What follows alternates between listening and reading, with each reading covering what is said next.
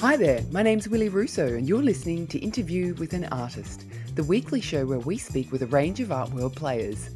Before I get into this week's show, I want to let you know this is the second last episode for Season 3. I'm going to take some time off over summer and we'll be back in 2022 with Season 4. I'm already in the planning stages and have some great guests for you. Thank you so much for tuning in each week. I hope you've enjoyed the conversations as much as I've loved bringing them to you. Also, in 2022, I will be starting a monthly newsletter for artists called Mentor Musings. It will have things that I've been noticing from mentoring sessions, tips and tricks from the mentoring community, and also upcoming prizes that I think could be of interest. If you would like to receive it, please head on over to the mentoring page of my website, www.wilhelminarusso.com, and sign up. This is also the best way to be notified when mentoring opens up again in 2022. Okay, enough of the admin. Let's get into this week's guest because you are going to love him. Adelaide-based artist Tom Kokenmeister understands the importance of putting yourself out there. He learned his craft working as an apprentice of sorts as a studio assistant for the artist Lucy Bonham. A move to Sydney, a hungover meeting with Rex Irwin, and years of continually doing the work, and today, Tom is now with Martin Brown Contemporary in Sydney. In today's episode of Interview with an Artist, Tom and I talk about the importance of mentors and artist friendships.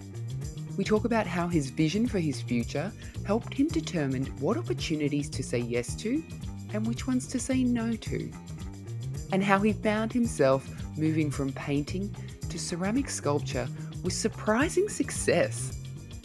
You can see Tom's work over on Instagram at Tom Kokenmeister, and I'll link it in the show notes for you to click through there. Enjoy meeting the delightful Tom Kokenmeister.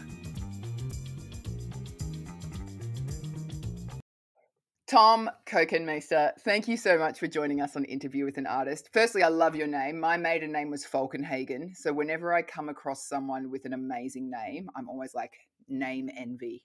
Falkenhagen, that's a good one. Amazing. Yeah. Thank you And for having me. Yeah. oh my God, my pleasure. Give us a little bit of history on the name just so people can orient it. So it's a Dutch name. My dad's Dutch. His family migrated here sort of like in the 50s, but then they were back and forward. So dad actually was the first one born here, then went back to Holland, and then was sent back here to boarding school from the age of 7.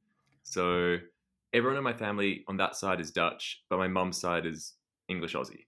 Yeah, right. Okay. Your dad went to boarding school at 7, halfway around the world. Yeah, yeah. So I forgive him when he's a bit, funny or I like, look, he had it tough. I get that you didn't get a lot of the childhood that I'm getting, so Yeah, I'm totally. giving you some graces. 100%. You're Adelaide based, but you have quite a strong representation up here in Sydney as Mhm. well. You didn't come to art through the traditional go out, study, then launch into the art world. Tell us a little bit about how you found yourself painting. Growing up, one of my best friends was a few years older than me, Lucy Bonnen, and she was an artist. So when I left high school, I was a studio hand in her studio, and she paid me like $20 an hour cash to clean brushes, stretch canvases, and just run errands and do things for her. So that was sort of my first introduction. And what happened? Then I sort of spent a bit of time traveling and went overseas for a few years and worked in an art gallery in London. And then I decided that, I really wanted to be an artist. And I came back to Australia probably when I was 24 or 25. And I kind of was like, oh God, do I do another undergraduate and start again?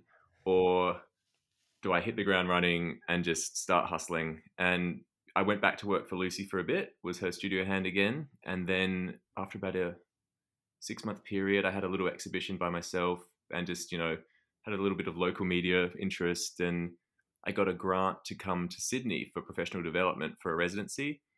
And yeah, I just sort of started making it happen. And all the time I was studying art history, sort of postgraduate. So I Okay. was sort of, yeah, I didn't go the traditional bachelor's of visual art, which I think is really valuable to a lot of people, but it's not the only way. Yeah, right. There's two things on what you've said there. I mean, I love the idea, and the Art Wank ladies and I actually, we've spoken about this before, of that apprenticeship almost that you get in those studio hand jobs. And actually, there's a lot of value to be had Mm, in that. And I feel like there could be more of that in the art world. definitely. And I think seeing someone make it happen for me, being an artist was something was good at as a child, and I wanted to, I wanted to do it. But you don't see many real life experiences of it working out. So seeing that in the flesh on a daily basis was, really inspirational. Yeah. And what did you start out painting? Like, how did you know what to paint? Very traditional. Like, I come from a pretty conservative background in Adelaide, so I was doing still lifes and portraiture, and yeah, I still love still life and portraiture, but I've branched out since. But it's a great way to sort of understand the fundamentals of painting, and you can make a still life out of anything in your domestic environment, and portraits. I guess it's harder to find a sitter, but if you do find one, they're extremely challenging. They're probably the hardest thing to paint, but yeah, very rewarding as well. In 2014, you were in the Royal Australian Society of Arts Youth Art Show. Yeah. Can you remember what you painted for that? A still life. It was a bowl of red, like ruby red grapefruit, and it was, I think, my first ever oil painting. Ah, that's really cool. I think I was doing acrylic prior to that, and I thought, oh well, I'll branch out here, go buy some oils, and yeah, that was it. What did your family say when you were like, I'm going to do this art thing? Well, my family loved me quite dearly, so they really didn't want me to do it. So they wanted me to get a 9 to 5 job and have some stability. Oh my God, I love that so much. My family loved me so dearly, they didn't want me to do it. Yeah, I think they were probably a bit more wise to how difficult it would be, whereas I was very optimistic and, gung ho. Yeah. It's funny, I've often heard people who like, Heston Blumenthal, I heard him say once, if I'd have known how difficult it was going to be starting, I can't remember whichever restaurant he was starting, but he was like, if I'd have known how difficult that path was going to be, I would probably never have done it. So I Mm. feel like they're in this naivety, ignorance kind of intersection. It's actually a little bit of a beautiful spot that if you can push through, there can be something amazing on the other side. 100%. And, staying focused and sticking with it is so difficult for the first 3, 4, 5 years.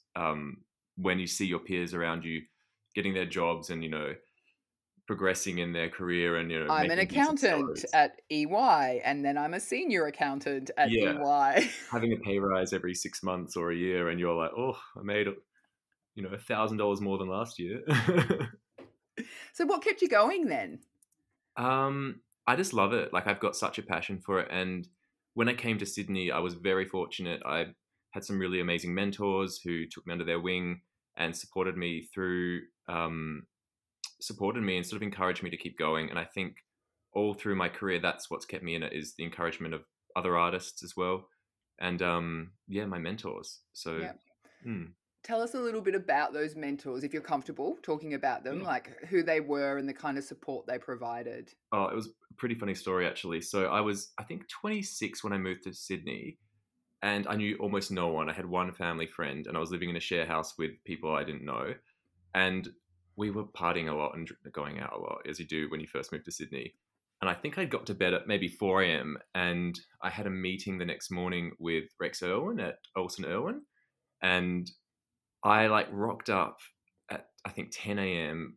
I must have stunk of I booze. was going to say, did you stink? You would have stunk. It's the kind of thing you can't shower away. You cannot shower away that much partying. No. And he sort of laughed at me, and rightly so. And we chatted I ended up staying there for like 2 hours just talking. And he took me under his wing, and he sort of taught me a lot about the landscape of the art world and what to expect and what I would have to do. And he was, in his words, a realist. And in my mind, it sounded like a pessimist.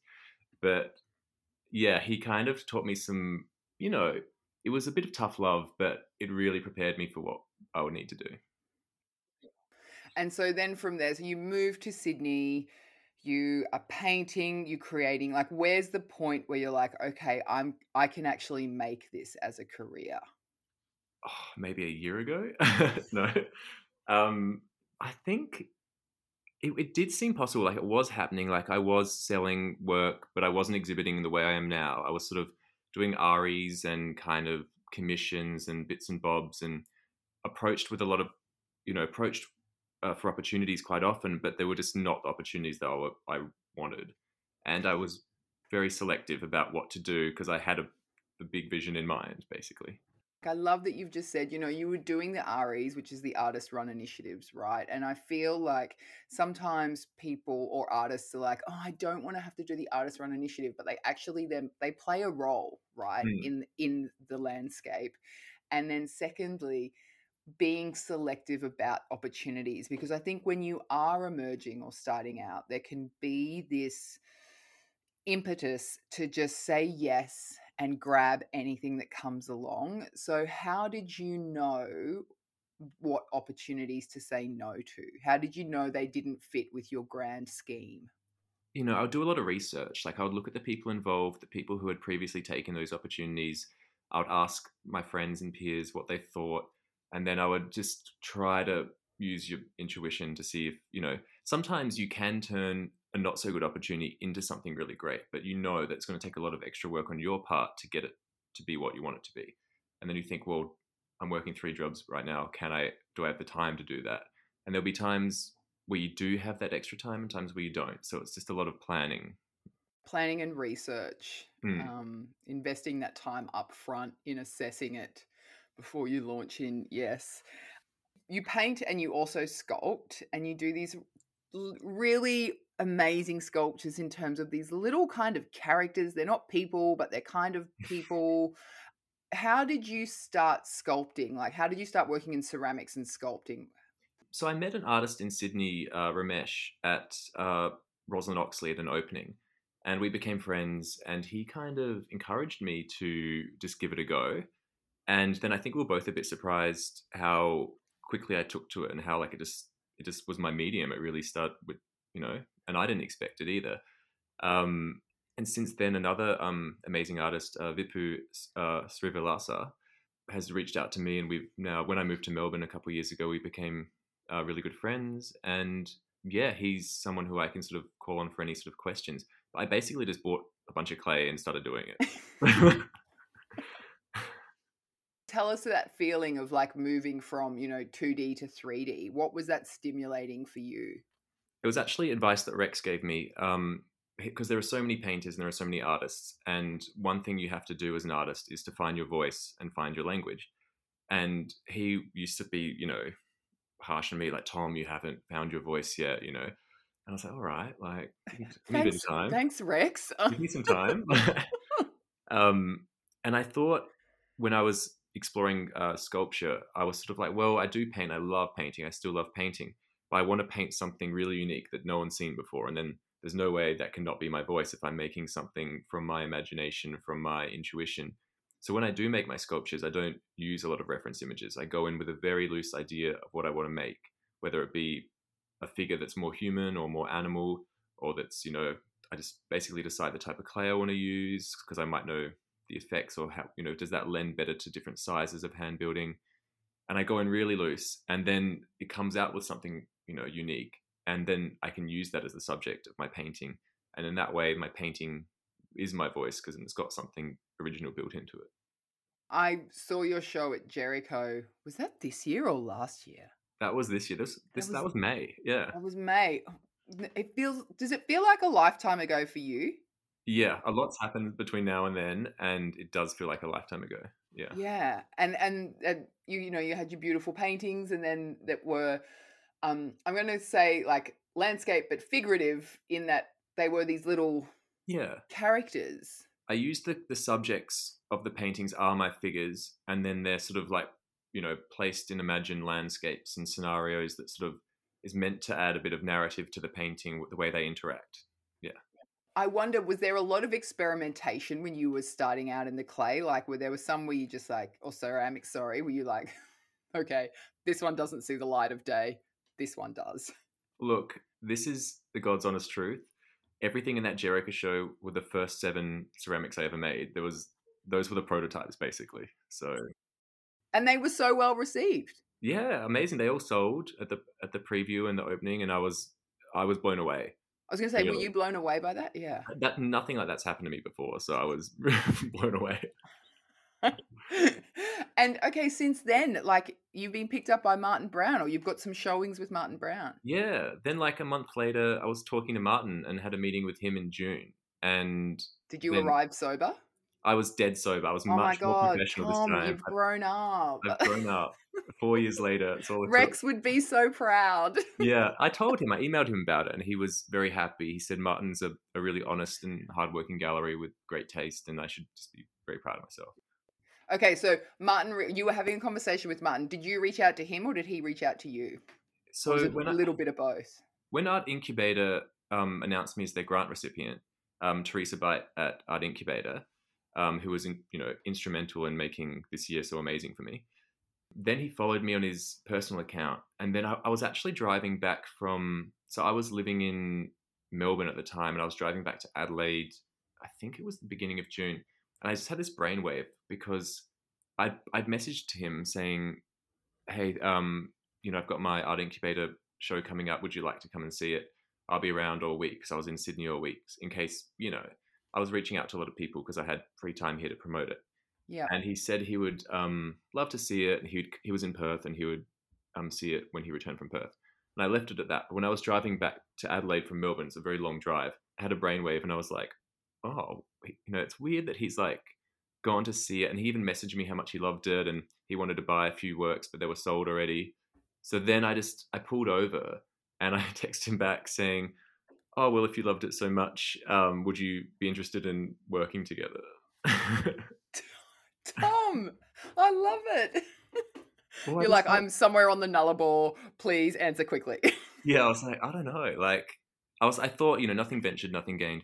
In the same way that I rocked up to Rex's, just sort of like, here I am. Like, you've got to put yourself out there a bit as an artist, and especially someone who didn't go through art school and didn't have the traditional sort of avenues that present themselves through that. There are a lot of opportunities and exhibitions at the graduate exhibitions, and there are certain fellowships that are available only to artists who graduated in certain universities, and none of that was available to me. So I've had to make it work.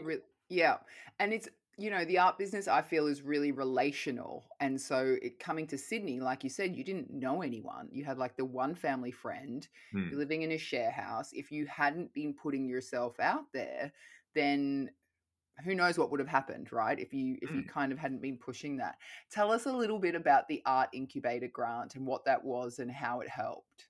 Yeah, so that was another pivotal moment for me. At the middle of 2020, I was in Sydney, up from Melbourne, just before the big bad lockdown.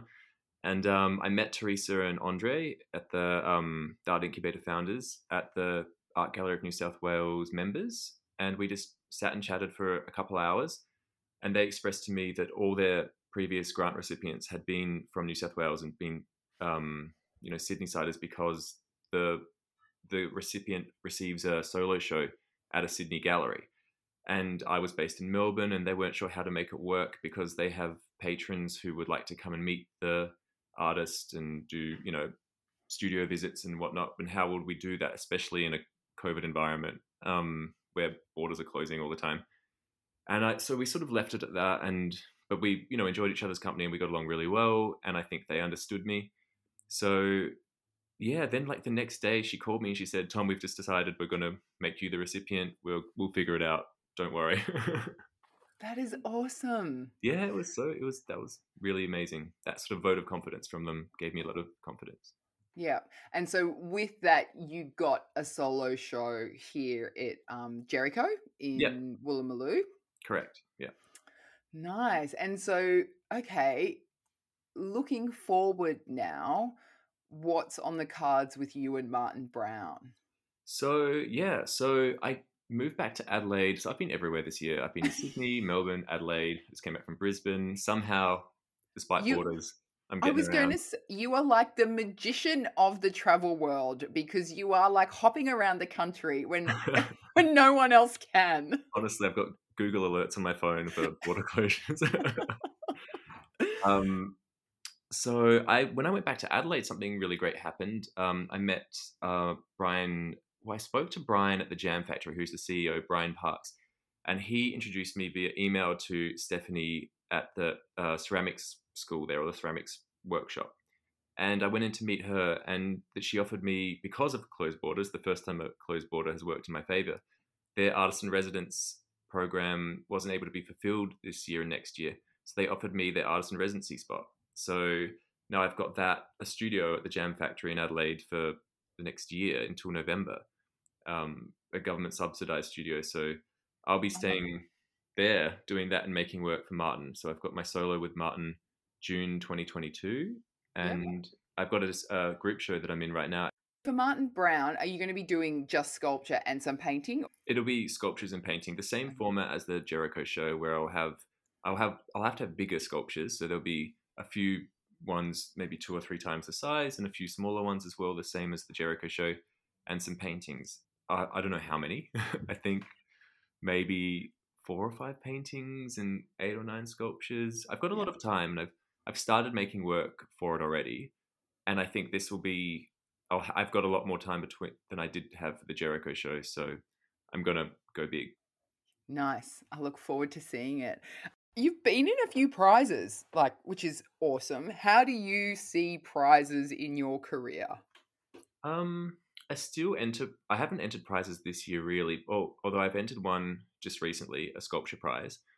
The Tom Bass. Well, fingers crossed you can edit this out because I don't know if it gets in or not. But I used to enter them as a way of feeling connected to the art world when I was still in an RE sort of situation. I felt on the outside, and it's a great way for recognition and for people to see. Australia loves prizes. There's something about the winning aspect or the competition. Australia's got a much larger prize culture than I think any other country, and maybe that's to do with how we have less of a culture of philanthropy towards artists, and it seems that this is one way artists can maybe win some money. I love prizes that have categories, like you get a highly commended, or a People's Choice and a first, or so there's more than one opportunity to win. With regards to your kind of art friends and art community, have you got any other artist friends who you lean on for advice, or you kind of call up and be like, oh my God, this is happening to me. How do I deal with it?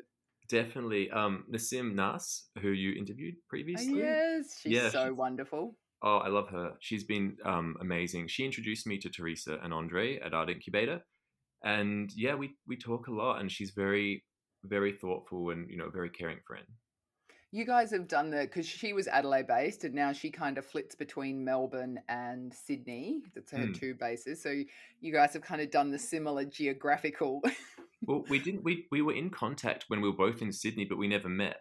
And then when we moved to Melbourne at the same time, we did meet, but it wasn't until just before lockdown. So then during lockdown, we would do our isolation sanity walks together once a week to keep ourselves sane. And healthy as well. It's very easy to stay home and just do nothing. So easy. Oh my God, so easy. All right. Do you remember the first piece you sold?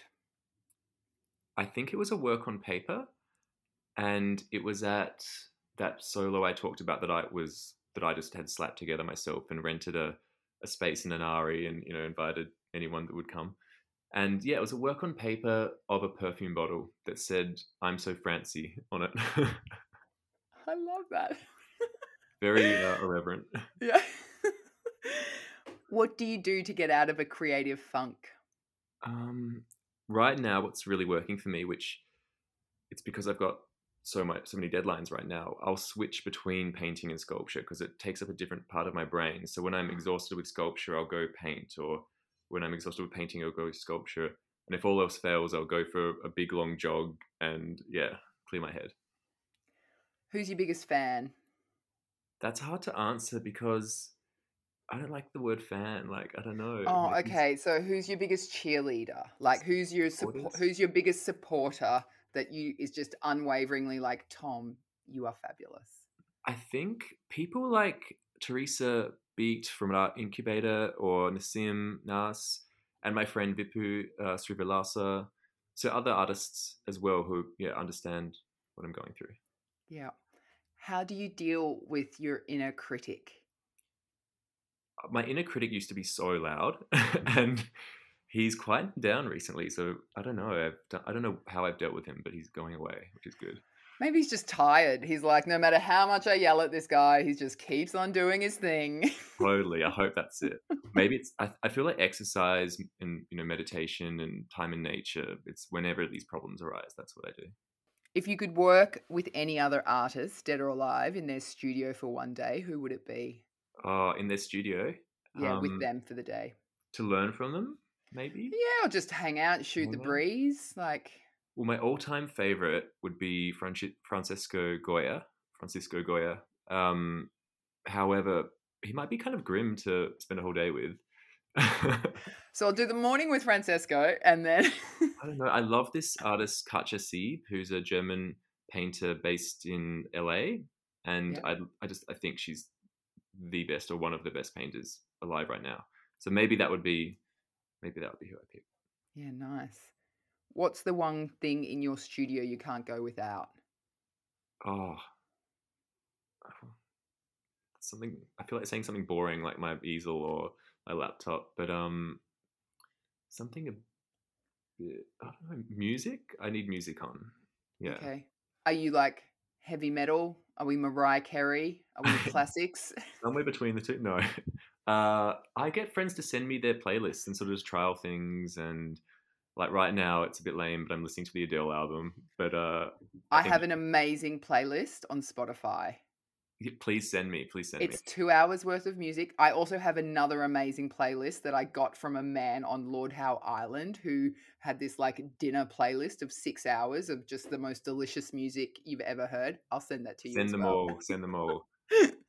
Because it's either podcasts or it's always on Spotify. Like I listen to podcasts. I've listened to your podcast, and I listen to just music, podcasts, anything. I need because you're alone in the studio often, and I need to feel like something's happening. Yeah, that kind of sense of community in the isolation. Totally, yeah. What was your last art store splurge? Oh, last splurge. I think I spent like $450 on oil paints because I went through all my old ones because you hang on to them for so long because they're expensive, and often you buy them when some of these I've had since I was 26, and I thought these just aren't any good, and I want all nice new stuff. And paintbrushes I go through so quickly, no matter how well I take care of them. I've done everything, like gotten beeswax to like cure them, and like so gentle when I like clean them, and it just doesn't work. So you're a beast with your brushes, Tom. I think a lot of artists or painters will understand. Like it's really hard to, and you spend so much on them, and then you just have to replace them. So yeah, $450 on brushes and oils. Oil paints. Yeah. Last question. Was there anything you wish you'd known before you'd got into the art scene? So much. Where to start? I guess hard work pays off, and it's going to be so much more work than you thought. As much as you spend time, in the studio and making amazing work, you need a community around you to promote you. You need peers, you need people to, support you and get you out there. And it's almost like you're adrift on the ocean and there are so many artists, and, people don't care about art as much as they do many other things like sports or, Hollywood. And just, the sooner you accept that, the better.